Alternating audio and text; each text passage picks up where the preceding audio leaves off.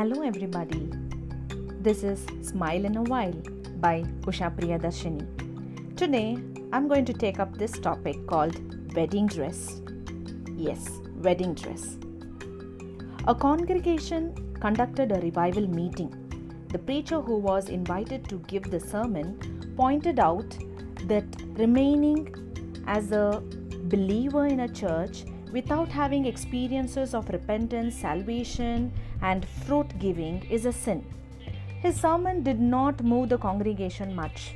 However, the pastor of the church came to the preacher and with contrition said, "Sir, if remaining as a member of a church without repenting is a sin, how much I am guilty in being a pastor of this church for the last 15 years without any of those experiences." In our spiritual life, few things God expects from us. They are repentance, salvation, and giving fruits.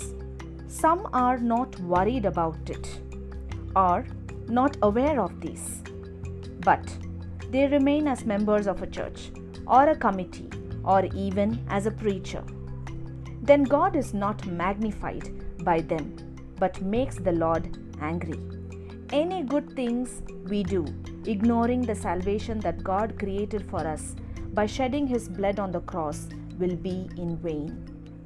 In one of the parables, Jesus Christ said, "A king invited and accepted poor people, good and bad alike, to his wedding feast. However, one man did not care to wear the wedding clothes.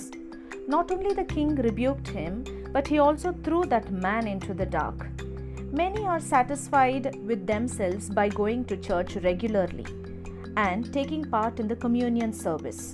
They are happy being a member of the church committee and working for the church members. They think they are serving the Lord. They are satisfied by such blessings. But the wedding clothes in this parable signifies receiving the assurance of salvation and living a life that is pleasing to the Lord. Though we may be involved in many good deeds, but when we ignore those clothes, then our deeds do not glorify God. Repentance and salvation are the foundations. Without them, everything else is just baseless and futile." A line to ponder here. It is not important how long we have been Christians. How much we have followed Jesus is more important. So I would like to add here, follow Jesus and definitely you are going to smile in a while. And this is for you all out there. Thank you.